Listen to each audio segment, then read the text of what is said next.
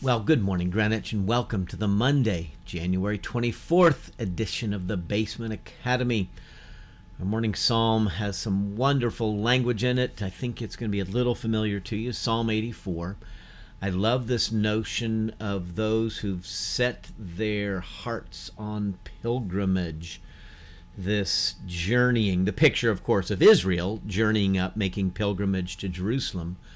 But I think that can stand more broadly as a metaphor for us making our pilgrimage home towards God in the heavenly city.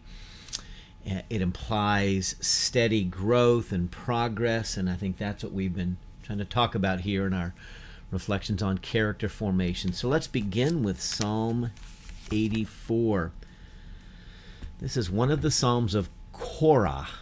They are the worship leaders, kind of the choir directors in Israel. How lovely is your dwelling place, O Lord Almighty! My soul yearns, even faints, for the courts of the Lord. My heart and my flesh cry out for the living God. Even the sparrow has found a home, and the swallow a nest for herself, where she may have her young, a place near your altar. O Lord Almighty, my King and my God. Blessed are those who dwell in your house, they are ever praising you. Blessed are those whose strength is in you, who have set their hearts on pilgrimage. As they pass through the valley of Baca, they make it a place of springs. The autumn rains also cover it with pools. They go from strength to strength, till each appears before God in Zion. Hear my prayer, O Lord God Almighty. Listen to me, O God of Jacob. Look upon our shield, O God. Look with favor on your anointed one. Better is one day in your courts than 1,000 elsewhere. I would rather be a doorkeeper in the house of my God than dwell in the tents of the wicked. For the Lord God is a sun and shield. The Lord bestows favor and honor. No good thing does he withhold from those whose walk is blameless. O Lord Almighty, blessed is the one who trusts in you. Amen. Lord, hear our prayer as we begin another week of journeying together on our pilgrimage. Amen. Okay. First week of reflecting on cultivating the character was this notion that that is God's purpose for our lives. Those who love him and are called according to his purpose. Romans 8:28. He's working all things for a good end. He's shaping us into the very likeness of his Son. And so began with that notion, our flesh, the physical reality, but then the spiritual reality. Paul speaks of the flesh as the kind of that indwelling sin principle, the autonomy, which we have, kind of told God, thanks, we'll do it our own way. I'll do it my way. It expresses itself in action. And so our physical bodies and minds and whatnot are the means by which we express our autonomy over and against God. And so this must be harnessed. We must shape. We are malleable. We are dust of the earth with some water mixed in. We are clay, and God is shaping us. And so through the Holy Spirit, we're being reshaped towards a chief end. Okay, so the chief end of man, the Westminster Catechism, glorifying God, enjoying him forever. So this idea of living towards a goal and a purpose and an aim in life. And so what I want to begin to present this week, probably will spill a little bit into next week as well, I think, will be a framework for thinking about character formation. That is, how to actively participate in the formation of our character, that we are not merely passive lumps of clay, but God has endowed us with moral agency. We have reason and will and emotion and passion and physicality. And so how do we cooperate? Okay? Let me read one scripture, Philippians chapter 2. Paul writes, "Therefore, my dear friends, as you have always obeyed, not only in my presence, but now much more in my absence," a little parenthetic. "Therefore, my dear friends, as you have always obeyed, continue to work out your salvation with fear and trembling, for it is God who works in you to will and to act according to his good purpose."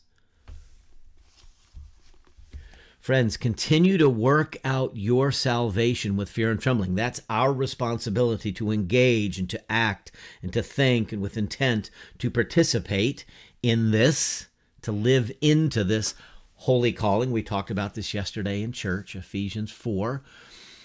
Live a life worthy of the calling you have received. So Paul emphasizes our responsibility, but then he goes on and said, "For it is God who is at work within you to to will and to act according to his good purpose." And so there is a cooperation. God is operating. God is at work in us through the power of his Spirit, shaping us towards an end. We are to cooperate. We have a will. Let us will the things that are willed for us. Let us choose the things that are chosen for us. And so it's this notion of working together with God. And so there's a framework, very simply, so that you can kind of remember the three components: head, heart, hand. Okay? It's a way of thinking about participation that we can engage in a thoughtful, structured, intentional way, so as to work with the Spirit of God, who is working towards the good purpose of conforming us to the likeness of Christ. And so head would refer to our thought life, how we think. That this great gift of reason and rationality and cognition, we can hear and understand, we can read and we take it in, we observe the world, all of that. And so we've already talked about Romans 12 too. Be transformed by the renewing of your mind. So head stands for kind of the way we think, how we think, what we think. Has to do with truth and error. Not everything that we come to think is true is necessarily true. Okay? We do believe lies. And then as we engage with the truth of God's word, as we discern under the power of the Holy Spirit, we can discern truth from error, and we tease these things out. And if you know the truth will set you free, Jesus says. And so we pursue truth.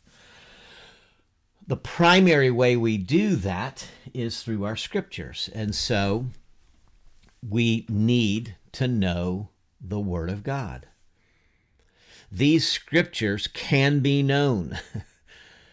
You have an old covenant, a new covenant. They're set in historical, cultural, linguistic settings. And so often I'll be referring to the context. When I'm preaching, like in Ephesians, you've got this Jew-Gentile context that gives depth and meaning and understanding. So we need to know our Bibles. Read through your Bible. Not all parts of it are as easy as other parts. Get a good Bible commentary. There's ways that you can, if you will, again, it's a choice that you make, to set time aside each day to read these scriptures and to understand. I'd be more than happy to talk with you at any point about some passage of scripture that is hard to understand. It's probably hard for me to understand too, and we can work at it together. But then the Bible are like the individual trees, right? We read a Bible story, a Bible story, a Bible story, a Bible story. These are the trees, but we need to develop a theological framework that helps to see the forest and the trees, right? And so you've got all of these stories, but how do you organize the stories? Well, that's theology, okay?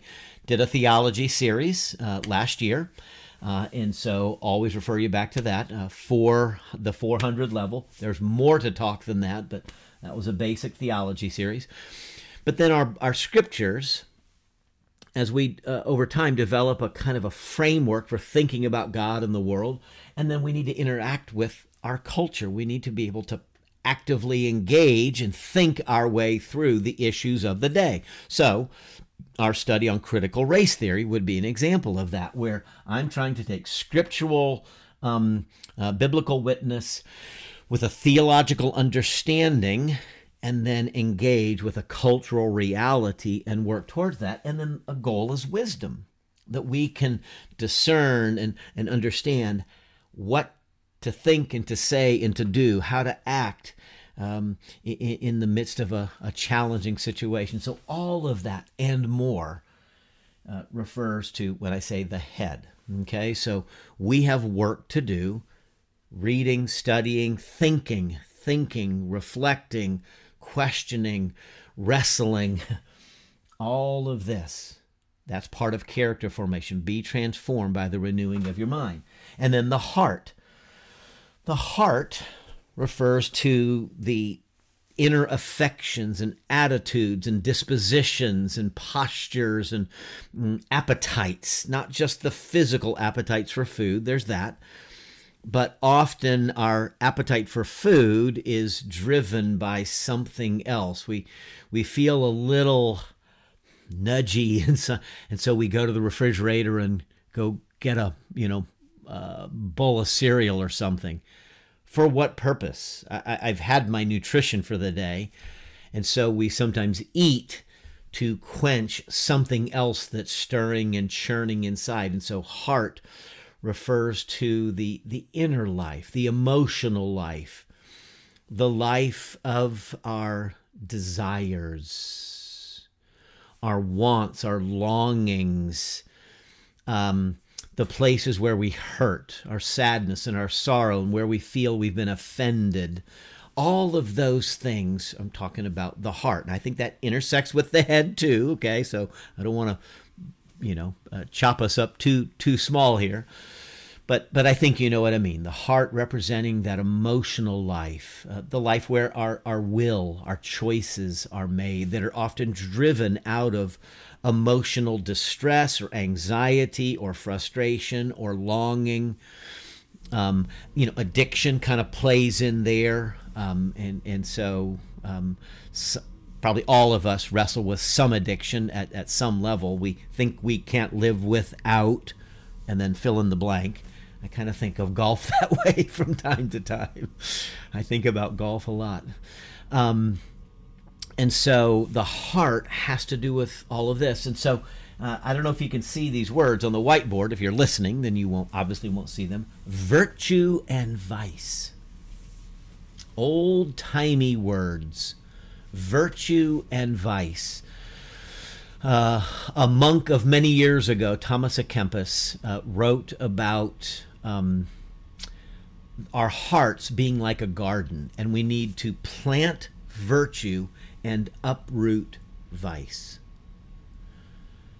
And so virtue, like the Beatitudes, okay, these meekness and gentleness and purity of heart and hungering and thirsting for righteousness and the like. Paul gives us a list of virtues in Ephesians chapter 4, as we studied yesterday in church. Be completely humble and gentle, patient, bearing with one another in love. These are virtues. And so we'll talk about that in these coming days. So we need to plant virtue. We need to be thoughtful about these qualities. But vice, we're going to go through a little study on the 7 deadly sins. Can you name the 7 deadly sins? I'm going to give you a kind of an acronym, a way of thinking about that, to remember it, a memory device so that you can remember the 7 deadlies. And so we need to be pursuing virtue and turning aside from vice and recognizing it, okay? So virtue and vice has to do with our heart. And then coupled with this, or tying in, would be the fruit of the Spirit.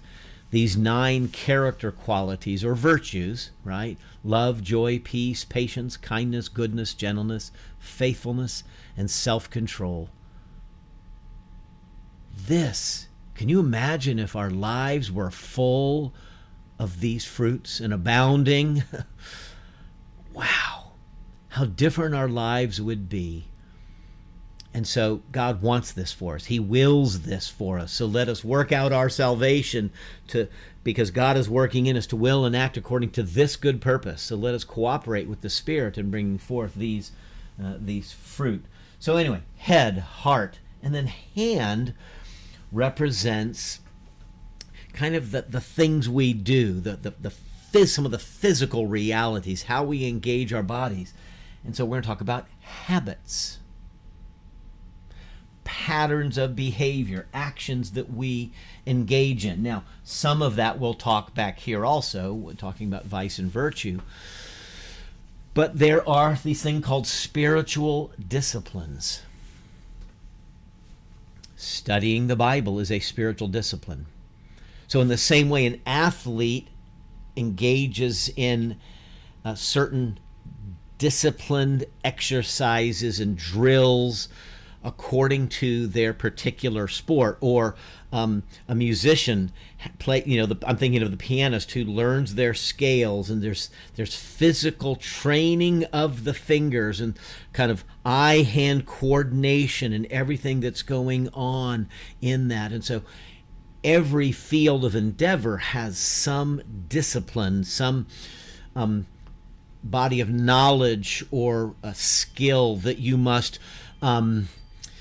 submit yourself to in order to master that. And so the Christian life has skills and actions to engage in. So the spiritual disciplines of study, of worship, of giving, so physically giving or giving of our money, fasting, we'll talk about that and we'll be thoughtful about that, particularly as we get older. Fasting can be trickier. Silence, the discipline of silence, to spend time without the television on, not in front of a computer, not listening to songs, not reading a book, sitting in silence. Solitude would be a separate discipline to practice, not always just being with, but learning how to be alone and to be alone with God.